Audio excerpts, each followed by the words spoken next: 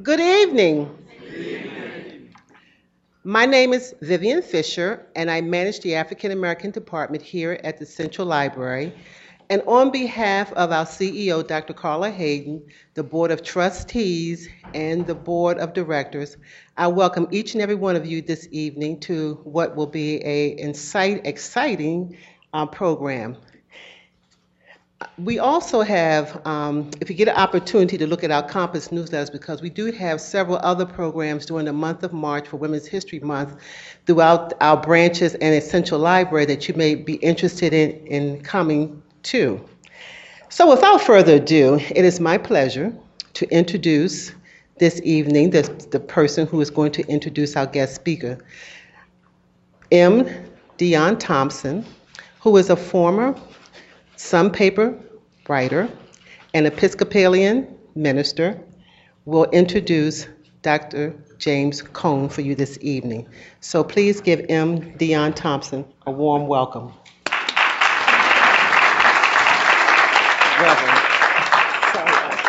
Quite all right. Again, thank you and good evening to everyone. It is a beautiful thing that we were forced to move upstairs to a bigger space to accommodate all of us who are here today.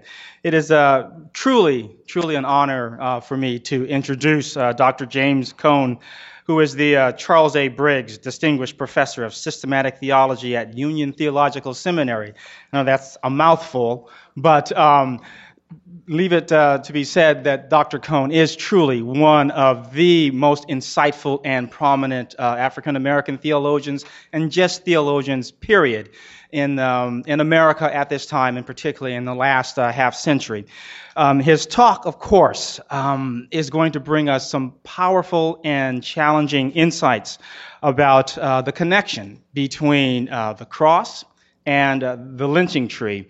And it's appropriate, at least in this time of year in my church, which we call Lent this time, of 40 days, the crosses in my church are veiled. And so in a sense, it's asking us to consider what the cross means and how we interpret it and how we look upon it.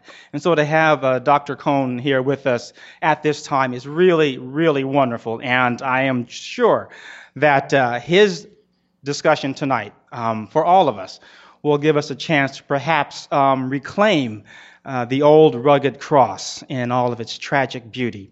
And that I now give you Dr. James Cone.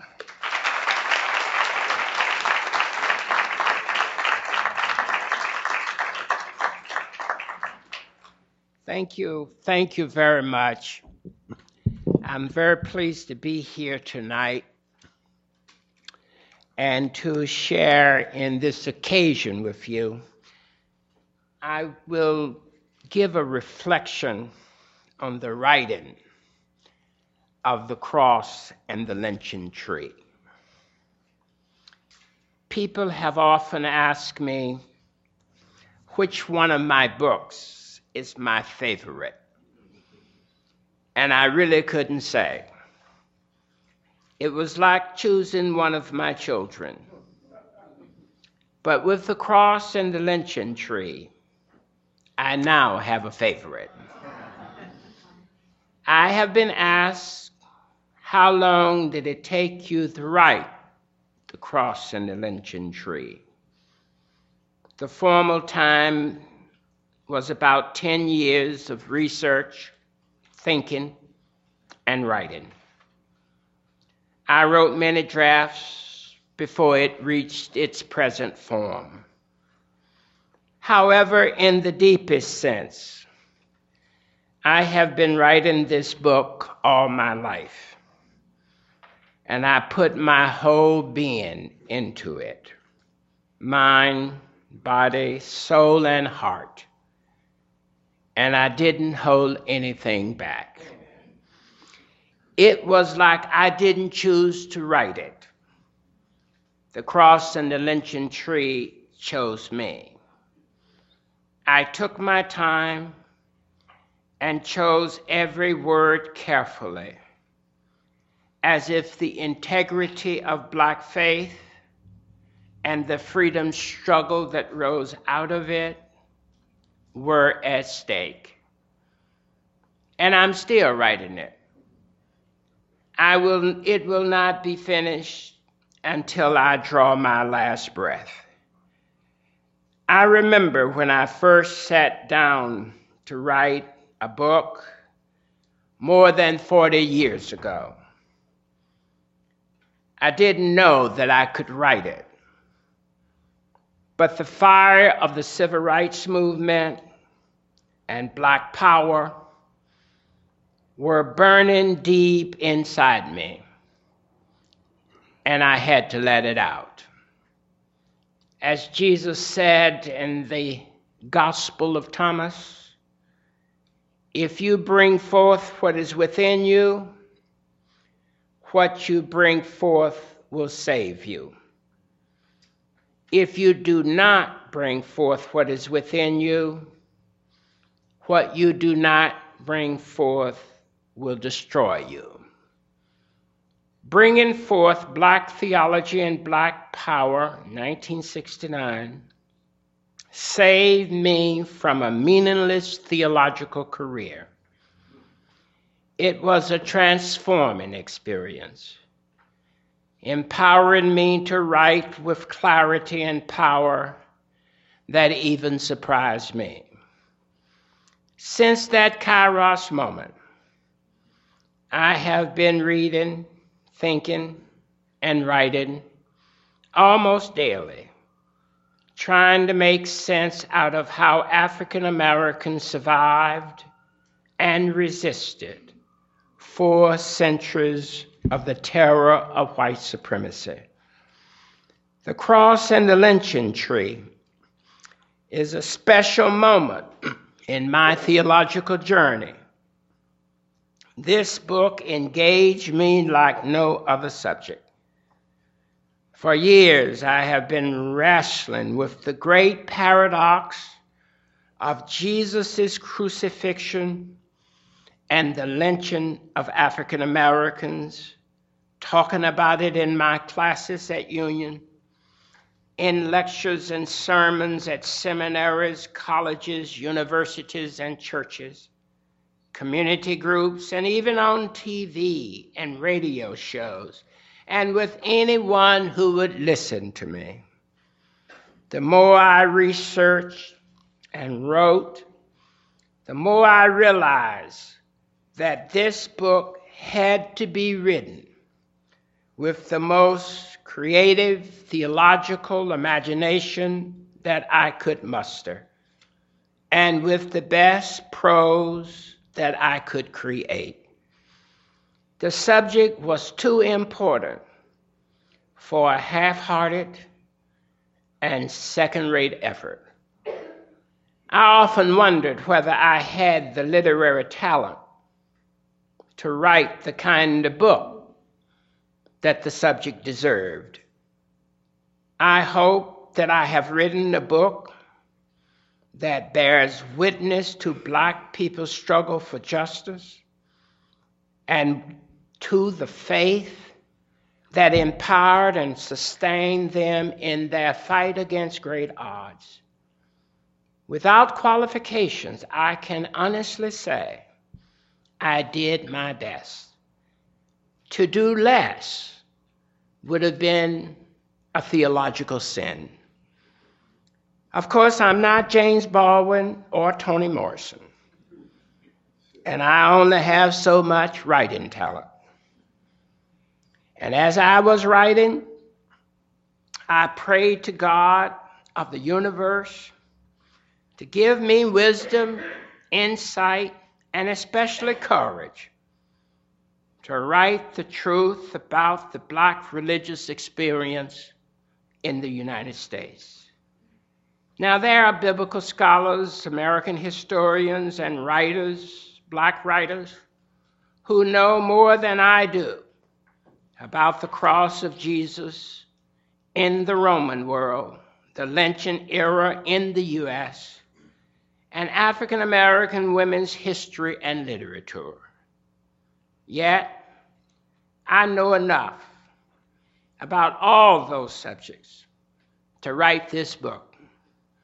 The question I have been wrestling with is this: how did African Americans survive and resist the lynching terror, and to keep enough of their sanity to love and to marry each other, to raise their children, and to teach them to love and to respect each other?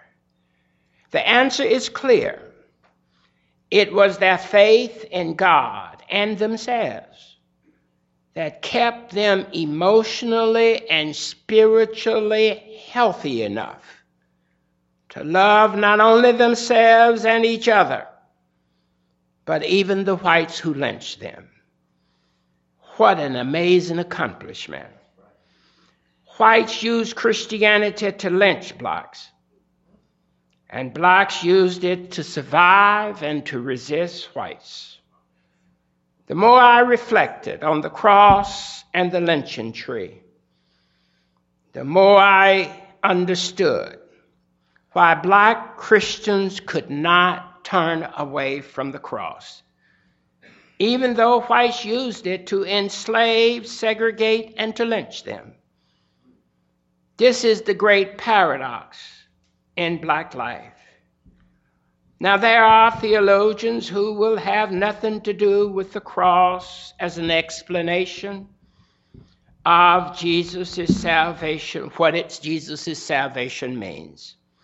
Intellectually, they may be right, but I do not think so.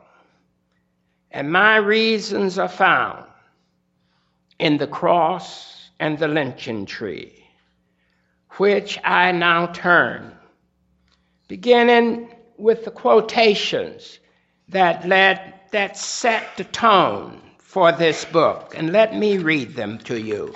The first quotation comes from the book of Acts. They put him to death by hanging him on a tree. Acts 10:39. The next quotation: hundreds of Kodaks clicked all morning at the scene of the lynching.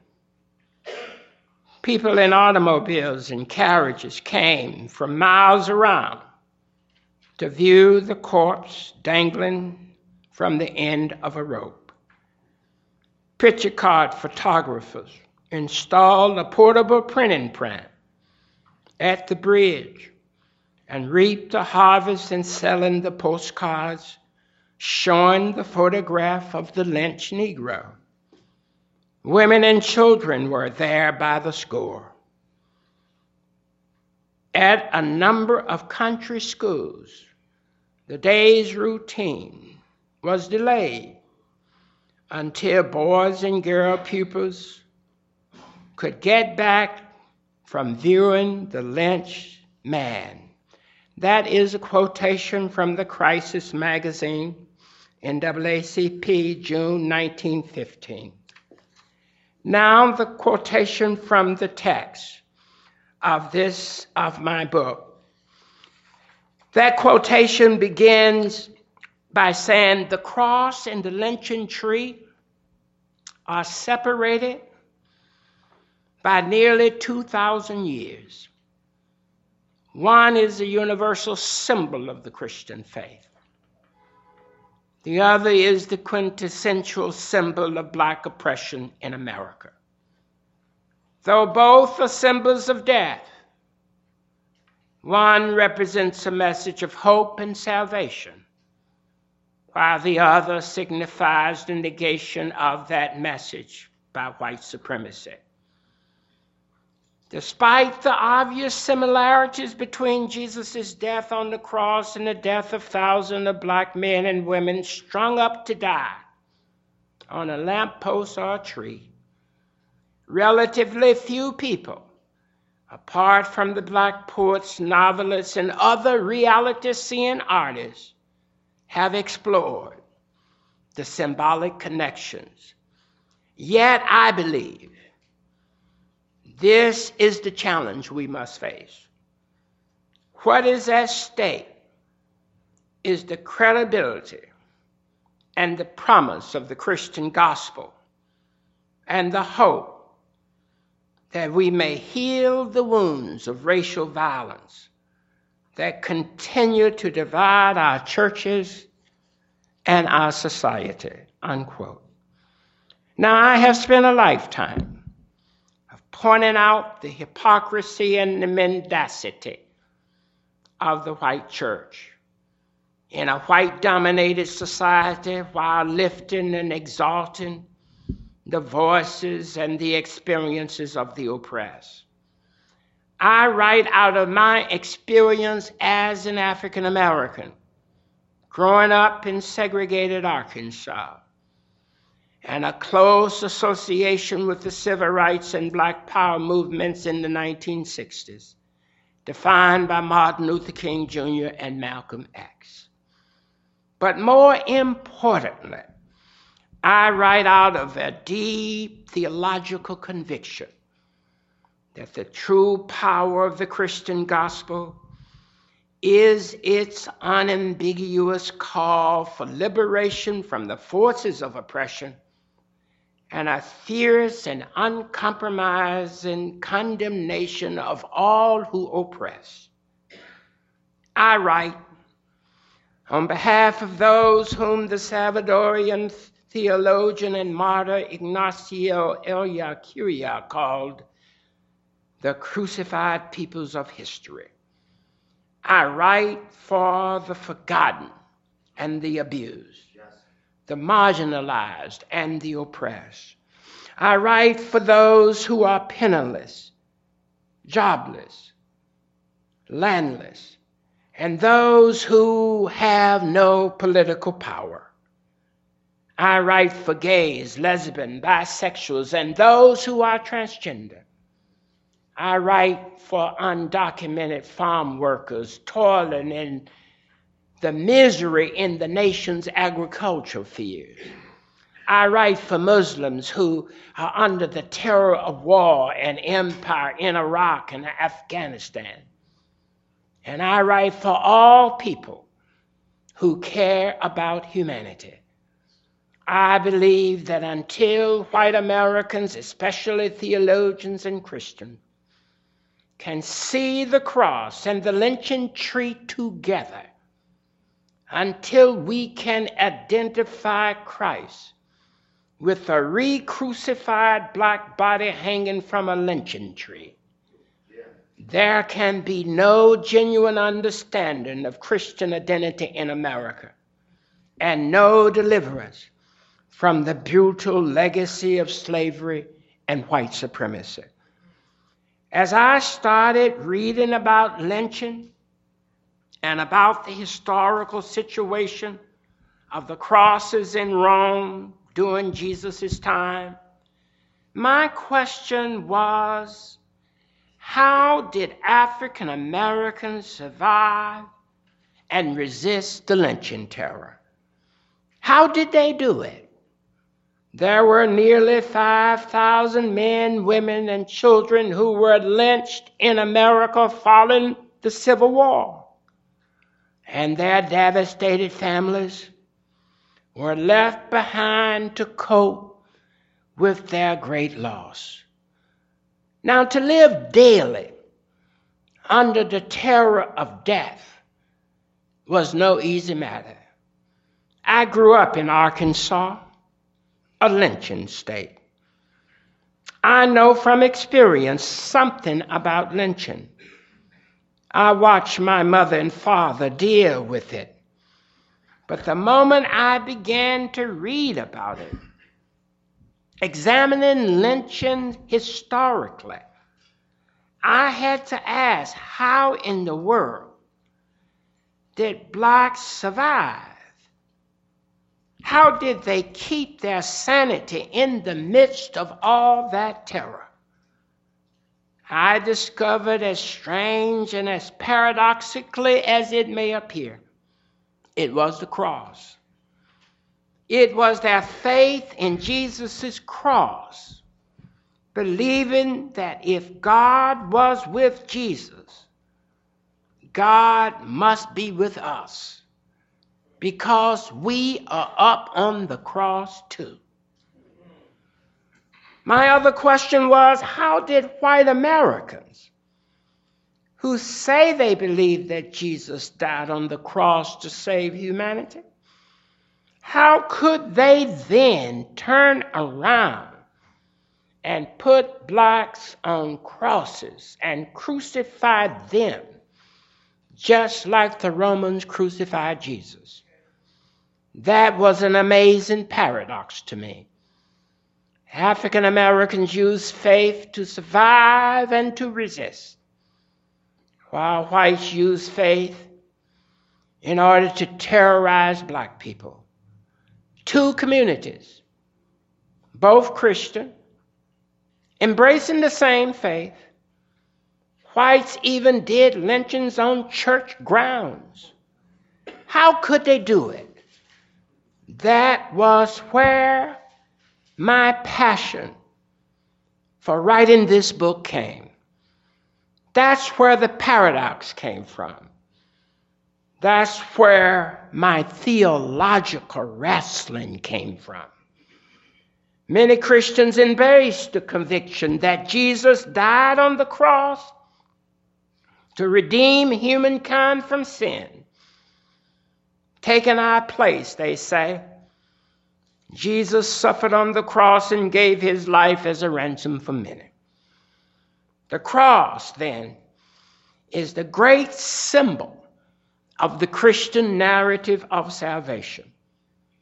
Unfortunately, during the course of 200 years of Christian history, the cross as a symbol of salvation has been detached from the ongoing suffering and oppression of human beings, the crucified people of history.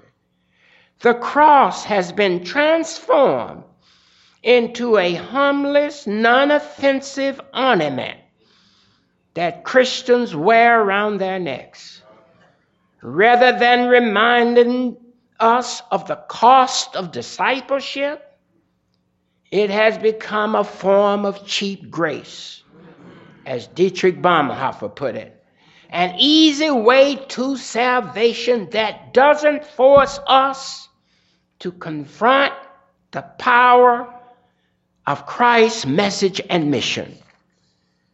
In writing this book, I found my inspiration in the black church. And along with writers such as James Baldwin, Albert Camus, and Richard Wright, as well as the great blues artists of my youth. These artists and writers, not the white theologians, gave me a sense of awe in the presence of humanity, fighting for justice against great odds. I saw that for most ordinary blacks, it was the blues and religion that offered them the chief weapons of resistance. It was the blues and religion that offered sources of hope that there was more to life than what one encountered daily in the white man's world. In the words of the great poets and writers, in the great blues singers, and in the thunderous services of the black church, I discovered those who were able to confront the bleak circumstances of their lives and yet defy fate and suffering and make the most of what little of life had to offer them. Through these connections, I found my voice, burst forth in black theology and black power. I understood that when people do not want to be themselves but somebody else, that's utter despair. A kind of sickness unto death, as the Danish theologian Kierkegaard said. And I knew that faith informed by the blues was one thing, that white people could not control or take away from African Americans. As the great bluesman Robert Johnson put it, I got to keep moving.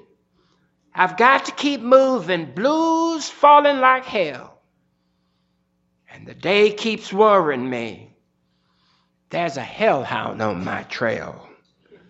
After reading Baldwin, Camus, and Wright, I wanted to go back to graduate school and study literature and get a PhD at the University of Chicago in the 1960s under the tutelage of the Negro professor Nathan Scott, widely regarded as the creator and leading scholar in the field of theology and literature. Although Nathan Scott and I talked about it, the Black Freedom Movement was too urgent for me to return to school. America's cities were burning, and blacks were being shot down in the streets. I said to myself, you already have a PhD. If you ain't got nothing to say now after 6 years of graduate study at Garrett and Northwestern University, you ain't never gonna have anything to say. Forget school. Sit your ass down in that chair and write what you think.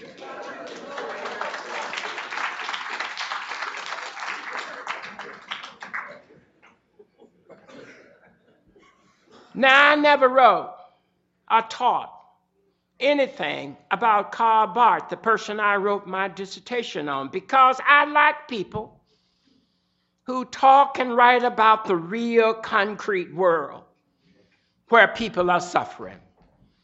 And unless I can feel it in my gut, I can't say it. The poor help me to say it because I feel their pain. The literary and activist people help me to say it because they write about suffering with imagination and power. James Baldwin is my favorite. Martin King is next. Malcolm X is the third person of my trinity. The poets and the orators give me energy. Theologians talk about things far removed, way out there in some intellectual stratosphere where only they inhabit. They talk to each other. They give each other degrees. The real world is not out there where they live and think. So that is why I turn to the poets and the activists. They talk to the people I love and the people I know, the marginalized of the world. Being Christian is like being black. It's a paradox, a profound contradiction. You grow up black, and you can't help but wonder why whites treat you like that. It's hard to figure out, especially as an innocent child. And yet, at the same time, my mother and daddy told me, don't you hate like they hate. If you do, you will self-destruct. Hate kills the hater, not necessarily the hated.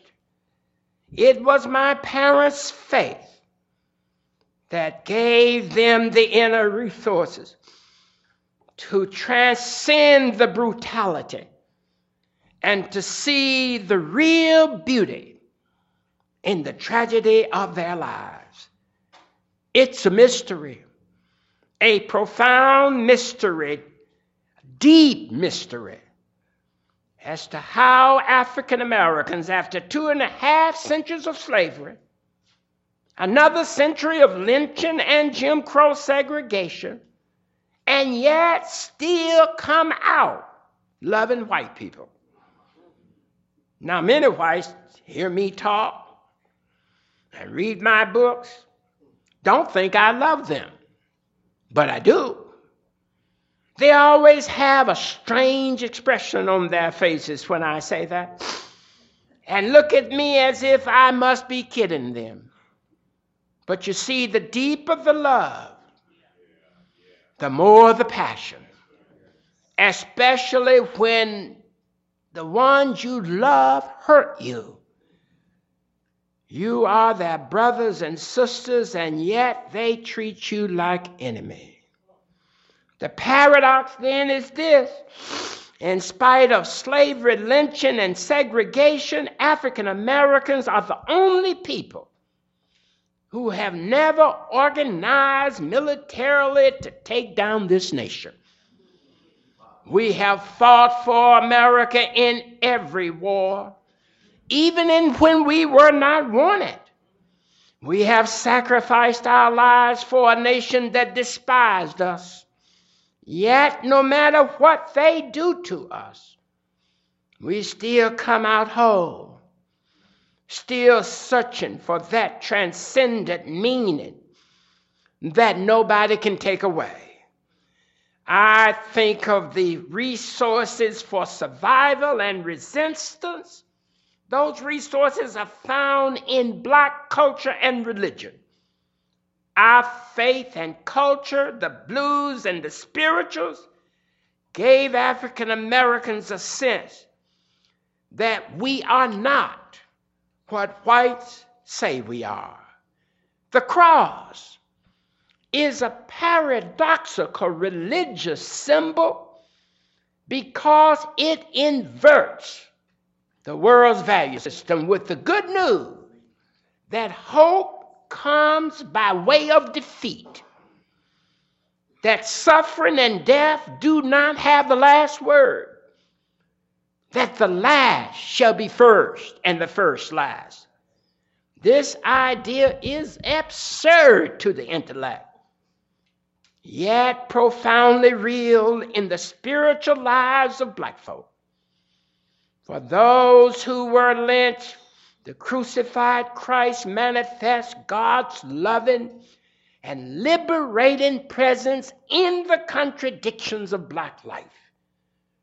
The cross of Jesus is that transcendent presence in the lives of Black Christians, which empowers them to believe that ultimately, in God's eschatological future, they will not be defeated by the troubles of this world, no matter how great and painful their suffering is. This paradox, this absurd faith claim, was only possible when one was shorn of power, when one was unable to be proud and mighty, and when one understood that people were not created to rule over others. The cross was God's critique of power, white power, with powerless love, snatching victory out of defeat. What I am talking about is somewhat like love. It is something you cannot prove empirically or articulate adequately, but its truth is self-evident in the living of it. I have seen the transforming power of this faith in the cross among Black Christians who struggle, especially those among the freedom fighters in the civil rights movement. Many knew that they were going to die. They knew they were not going to win in the obvious way of winning. But they had to do what they did because the transcendent reality encountered in their fight for justice was more powerful than the opposition, more meaningful than that which contradicted it.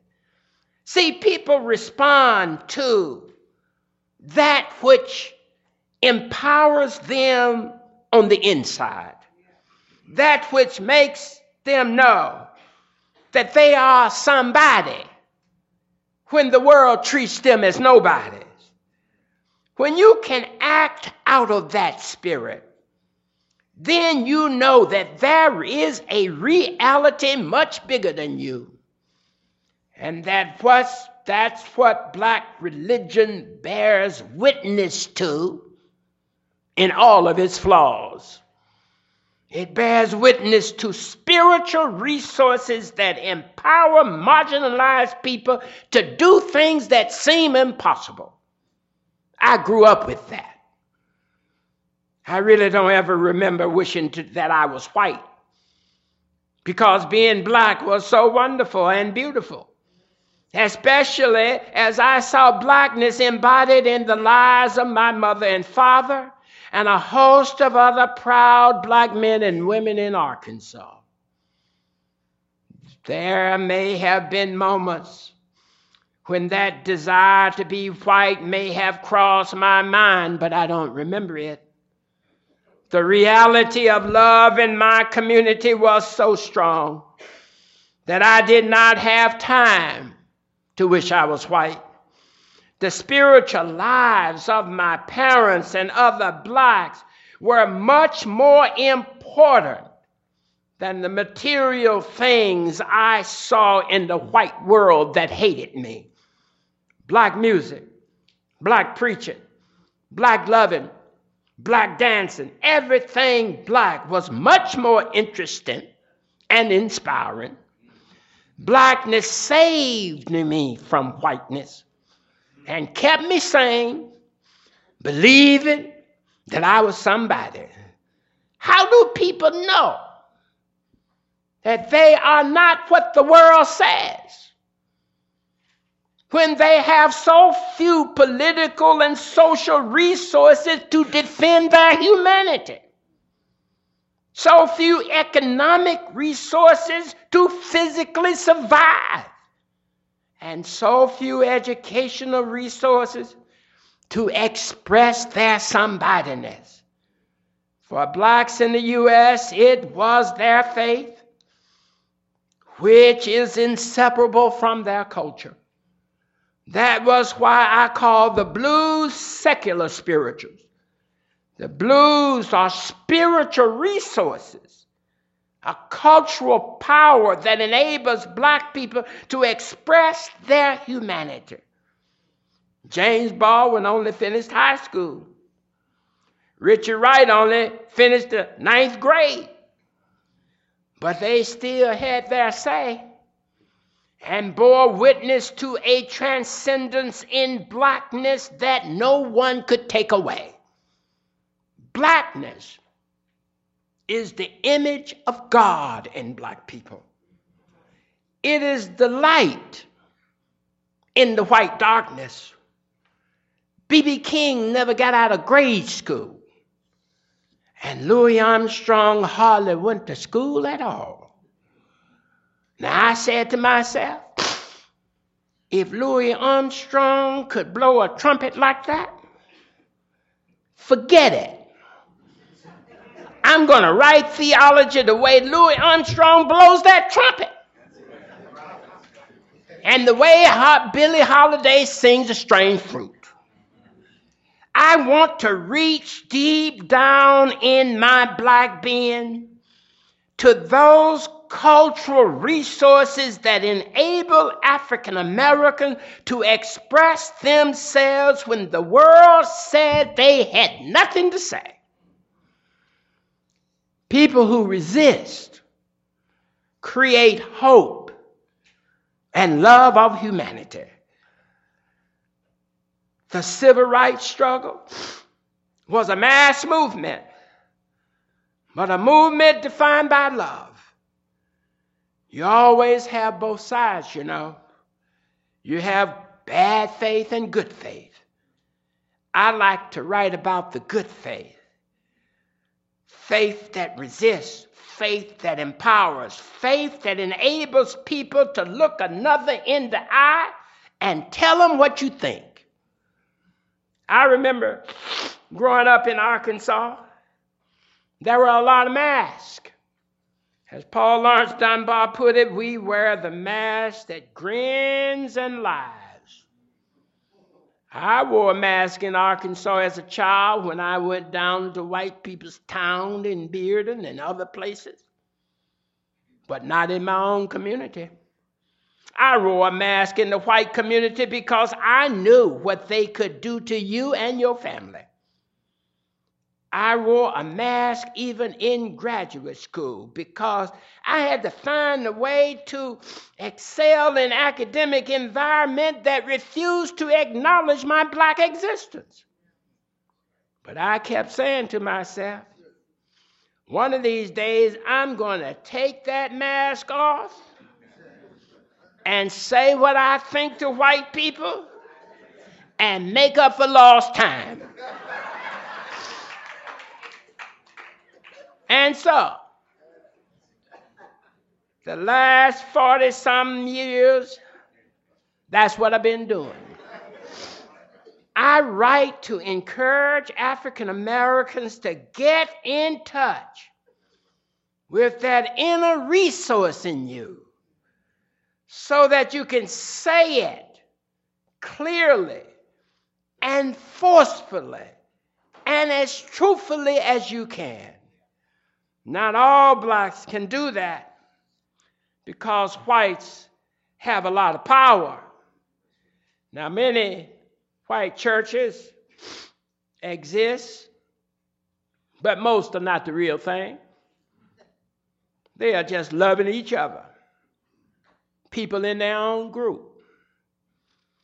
That's all they do is socialize with each other, at least most of the time. You seldom find a church that has any diversity in it. Now, how can that be, Christian? God was in Christ reconciling the world to God's self, as Paul said. Well, it was the white church. It was in the white churches that the white God and the white Christ enslaved and separated blacks from the white community. But I say that as long as you are silent and do nothing about the sin of white supremacy, as for true for so many white theologians and preachers, you are just as guilty as the one who strung black up on those trees. Just like Peter was silent when the Romans hung Jesus on a cross. Black Simon took up Jesus' cross that Simon Peter was supposed to bear. If you're going to worship somebody who was nailed to a tree, you must know that life of a disciple of that person is not going to be easy. You may end up on a tree too, just like Jesus and the blacks that whites despise. So, in this sense, we have to take seriously the Christian faith, or else we will end up saying the very opposite of what it means. My mother and father did not have my opportunity. So when I write and speak, I try to write and speak for them. They never had a chance to stand up before white people or anybody and tell them what they think. I've got to do it for them somehow. I try to do that all over the world.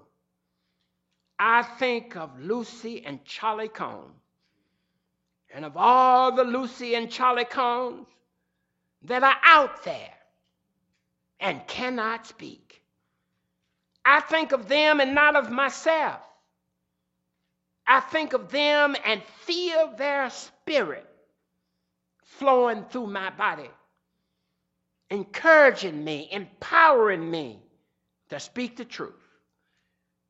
They deepen my spirituality and give me something to hold on to, something that I can feel and touch. It is a very spiritual experience because you are doing something for people you love who cannot and will never have a chance to speak in a context like this. So why do I need to speak for myself? I need to speak for all those people, as Martin Luther King Jr. put it, who have been left out of the sunlight of opportunity.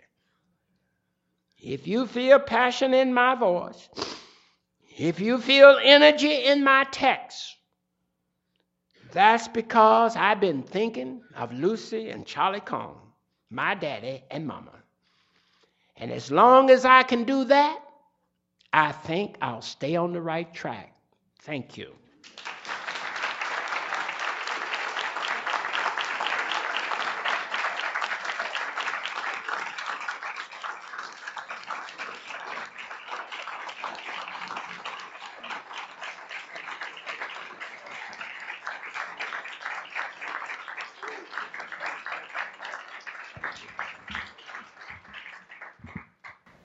At this time, we will have some Q&A, and afterwards, Dr. Cone will be signing his book outside. So there are books outside for sale. So if you have a question, please come up to the mic.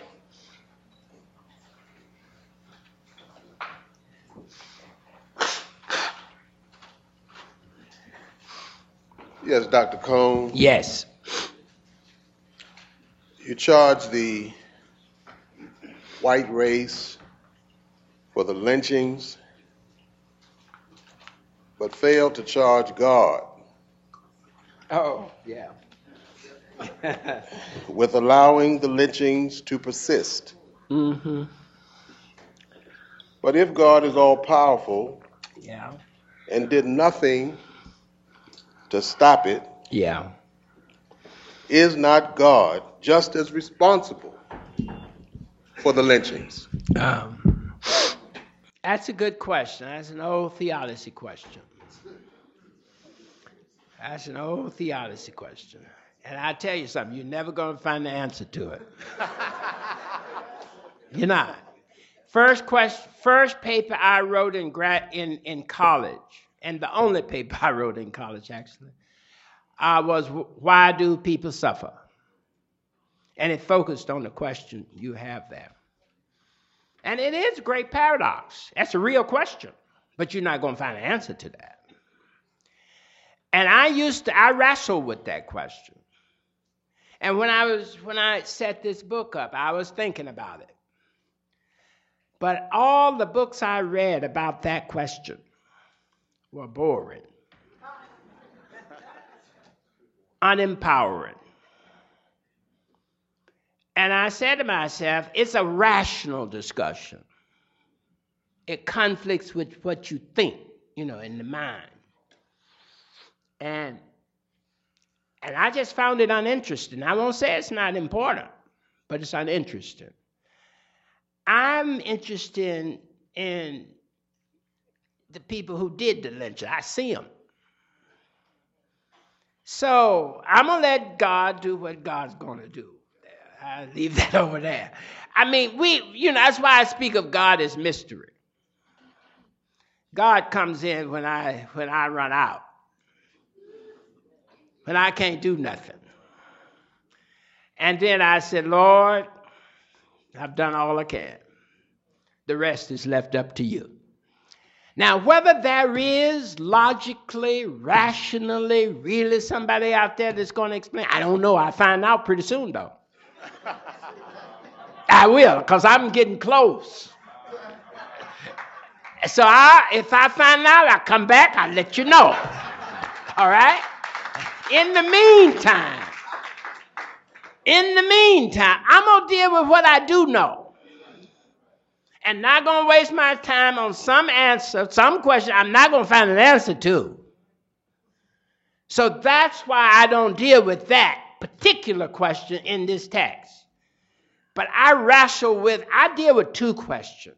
It's how did blacks survive and resist nearly 4 centuries of white supremacy? And the other question is, why did these white Christians do it? Those are the two. I'm concerned about human questions, not divine ones. Because while I'm doing that, they doing it to me. You follow what I mean? I ain't got time to just, go up in some stratosphere. They doing it to me down here. So I have to respond to what I see. Now, you may be right, and maybe know God. That you can put that out there. It just doesn't do me any good. I want to do what empowers me, what makes me resist and cope with inhumanity. And I found the answer to that question in my early childhood as I watched my mother and father deal with it. And I watched other black people deal with it. That's why that question's not in the book. But that's a good question. You keep pursuing that. And when you get the answer, maybe you can come tell me. Okay? What is that? Which one? Okay, all right, I'll take it. Yes. Dr. Combs, why do we continue to give credence to the word lynching as we do the rebel flag when we defeated it? Now, give me the question again. Why do we give credence to the word lynching, I guess, which is associated with Willie Lynch when it comes to the African American community when we defeated it? It never defeated us. We overcame it. Just as we overcame the rebel flags when Southern whites get all excited about the Southern flag, we defeated the South, and we defeated that flag. That flag is a symbol of defeat. You know, even the 54th Massachusetts that that Frederick Douglass put together to defeat the South. Yeah, we didn't end it though. We didn't end it. It's still going on. We ain't got it yet. I mean, the white supremacy is still very much alive. Right. You're right about what you're saying, but white supremacy is still alive. Right. And in order for you to have the capacity to continue to defeat these things, as you point out, you got to remember how you did it in the past. That's right. You got to keep telling your story. Amen. You know, they won't let you forget 9/11. That's right. They won't. And they're never going to. That's going to be there all the time. But they don't want us to remember slavery. They don't want us to remember lynching. Well, what happened in 9/11, lynching was worse. Amen. More people died. Yeah. They don't want to remember that. Right. And so I agree with you. I'm on that journey. Yeah. But we still got to continue to fight. Amen. That's all I'm saying. Amen. Okay. And I'm going to move away because I just want you to tell us where the old landmark is. What? Where is the old landmark in the African American community when we talk about the old landmark? I don't know. Where is it? Somebody want to tell me what going back to the old landmark? I don't know. I haven't found it. I haven't seen it. Okay. Well, maybe somebody here tell us. Get in line. Something. Yes. I don't know. Yes. How you doing, Dr. Combs? All right. I'm fine. My name's Adam Jackson. Before I ask my question, I just wanted to let you know that I used to be a part of the Towson University debate team, and that some of the best black debaters in the country have been using your books. Oh, really? You used to be a part of that debate team that was on that movie, that thing? Oh, no, not No, well, this is another one, huh? I thought you were saying Towson, Tolson. Oh, no, Towson University, yeah. Oh, Towson. What's the name of that university? It's here in Maryland. Oh, it's here in Maryland. Okay, all right, good. You've been using my book. Did it help you? Yeah. I mean, matter of fact, the first black national debate champions used your material to win debates and national tournaments. They weren't able to come tonight, but they, I just wanted to Oh, really? Well, thank you. Thank you very much. I'm glad I'm helping somebody out. Yes, thank you. That really makes me feel great. Yes, go ahead. But I actually have a question that deals with more of a personal issue I've been having with Christianity, because I consider myself somebody who's really involved in the community, and who tries to be involved with social activism and things of that nature. Yeah. But on my spiritual journey as a Christian, I find it hard to go to church with even in a black church with black folks, a black preacher. Yeah. And I do too. Thinking about. I do too. You. But at the the same time, it's like I can't erase the image of white Jesus out of my brain. Yeah. And I find it hard to have discussions with other white people who tell me, like, it doesn't matter if Jesus was black or white. It's just that he loved the human race and what have you. So I guess I want to ask you for some guidance, because I've started to read your first book.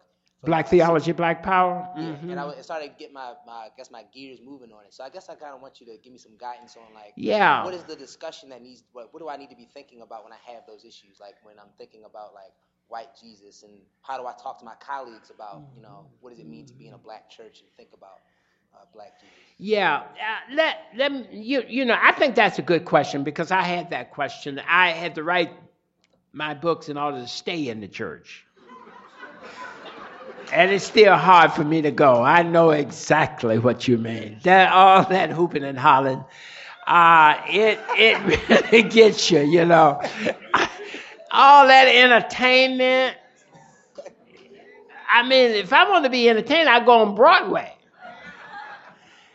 I need more than that. I know what you mean. I write because there are one or two that know what's going on. Jeremiah Wright knows. He knows. And there are some others around, but they sort of demonize them. But keep in mind this. The majority are never going to be where you want to be. See, that it's always a minority. It was a minority that followed Jesus. It was a minority of early Christianity didn't become the majority until the 4th century, when Constantine made Christianity the religion of the Roman Empire. That's when it died. And the church, from that moment on, its creeds came out of that time. Its articulation of its faith came out of that time, and it's been off track ever since. So don't look at the majority. You read the story of Jesus, you can't see it in these churches. No, it's a minority, and God takes a remnant and transforms the world with it. Even the majority of black churches weren't involved in the civil rights movement. In fact, J.H. Jackson, the head of the largest black denomination in this land, hated King. That's a fact. And most of those preachers did, because they thought they were more important. So don't let false prophets drive you away from a powerful faith if you understand it right.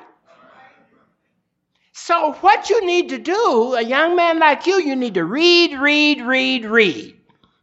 Read Baldwin. He can tell you what the faith is. I like it. Baldwin left the church in order to stay within that spirituality.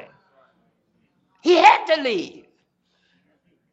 So I want to just encourage you, don't let false prophets define what Christianity is for you. They don't have a monopoly on that. The true definition of the Christian faith is found in the story and the narrative of Jesus' life, death, and resurrection. That's where it is. And you see people getting off track on that, then they got the wrong thing. So that's what I tell you. Appreciate it. Thank you. Okay, all right. Yes, Dr. Combe, I was watching you on Bill Moyer's show, and it was very interesting to see you answer the questions. I was like, go ahead now and tell the truth. One of the things you said that I thought was very powerful is that you said that the power of God is the ability to resist the definitions that are put on you. That's right. And that's exactly right. And today it seems like a lot of our people are succumbing to the definitions that are being put on us, and we're being controlled by it. So I wanted you to expand on what you said earlier, and also how in today's time do we begin to find that power of God in order to resist the definitions that are being put on us today from a young perspective and also from the church perspective. Okay. Yeah, I think that's important, and that's what my book is about, is how people find that power to resist. I think you find it among people who are resistant. You have to, life is a constant struggle. You don't ever stop struggling. That's where you find life. That's where you find inspiration, in the struggle itself. That's why you don't want to burn yourself out. You want to deepen and take it each step at a time. And the only thing I would say is that you have to be around people who are thinking and acting and feeling the way you do. That's how you keep your feeling alive. And it doesn't have to be somebody down the street. You can pick up a book and walk with somebody in the 12th century. You can pick up a book and walk with the slaves in the 19th century. How did they survive? If they could stay on track, we have no excuse. No excuse. We have more resources today than we've ever had. And there is no reason to give up in despair or anything. So I tell you, keep pushing, but stay on track and read, and read some more. Okay. Good evening, Dr. Cohen. Good evening. Just wanted to quickly state that I also work with the Towson University debate team with Adam. And I had a very interesting moment where some people from Rutgers University in New Jersey were actually using your work in their debates, debating against us. Really? So I had to debate against you, basically. Okay. It was not an easy thing to do, but in that attempt, I came up with a question I wanted to ask you. Yes, sure. You mentioned Toni Morrison. I read a book by Leslie Merriam Silko called Ceremony. Yeah. And she points out what some people see as a fundamental conundrum in Christianity for people of color. She tells a story of a grandmother who is very pained, but nonetheless distances herself from her grandson because in her mind, there's a fundamental notion of Christianity of an individualistic notion of salvation. So she has to protect herself from her grandson's sins if she wants to enter the kingdom of God. So I wanted to talk to you about what some people see as this conundrum, with many people of color having a collective notion of subjectivity, but Christianity being seen by many as having an individualistic notion of salvation. Okay, that's a good question. They have a distorted view of what Christianity is. Christianity is not an individual. It's not about your personal salvation. It's about the salvation of a community. Jesus called 12 disciples. He didn't call one. He called a community around him. And the whole story is a story of a community. And so anybody who interprets Christianity as an individual thing got a distorted understanding of it. And all I would want to emphasize is that you have to help people to see this communal perspective on the Christian gospel and not simply an individualistic one. Evening, Dr. Cohen. I wanted to ask you a question about the notion of being a theologian, which Yes. you only briefly addressed. Yeah. And I appreciate your noting that being a theologian is something that only is really helpful to a very few number of people in a certain sense. That, Yeah. Use a language that most people Yeah. can't access. But I found that there are certain, well, let's call them enabling mechanisms within different strands of theology, Yeah. which are what create these sort of movements of hatred of closed-mindedness. And Yeah. we've seen that in the evolution of the theology that you're countering. Manifest Destiny Yes, is like that's right, the that's right, result that's of an right, enabling that's right. mechanism within a That's theological right. framework. So That's right. as a theologian existing in a prominent institution where I'm sure you have colleagues who present pretty different theology. Yes, that's right. That's right. What does that dialogue look like, and what role does it play in shaping the theology that we get in the pews, that I hear on the street. And like clearly, as a theologian, your book is, some of your work is probably like pretty inaccessible to the mass populace, academically speaking. Like some of the things that you talk about with your colleagues, whatever. You need to read it. Sure, great. I don't think it's inaccessible. No. If you finish high school, I think you can read it. If you can read, I think you can get me. I'm not saying you specifically. I mean, in general, I agree. I talked about that. So what? But at the same time, this academic theology that's beyond the mass populace is affecting them. Okay, you want me to speak to that? Can you speak to that a little bit? That's the theology I've been writing against. Mm-hmm. That's the theology I learned in graduate school. And I wrote my first book in order to break my ties with that. I wrote a dissertation about that. It was on Karl Barth. He's called the greatest theologian in modern times. Wrote more than anybody. But he didn't inspire me. I had to get a PhD degree. That's why I wrote it. Who inspires me are blues artists, blues writers, people like Morrison and James Baldwin and Malcolm X and Martin King. Those are the people I write about. And those are the people I teach. I'm teaching a course right now on Martin King and Malcolm X. I teach a course on Black liberation theology. So I teach what I write. And I think it is, except what you heard tonight, if people can understand that, that's what's in the book. No. I'm just saying. I don't think academic theology is a theology of the gospel. Jesus was not an intellectual. Jesus was a peasant. He could not read or write, never went to school. So that's the person. Jesus would be rejected by the theologians today, and they do reject him because they write books that bear little resemblance to him. Okay, now that's the end of that question.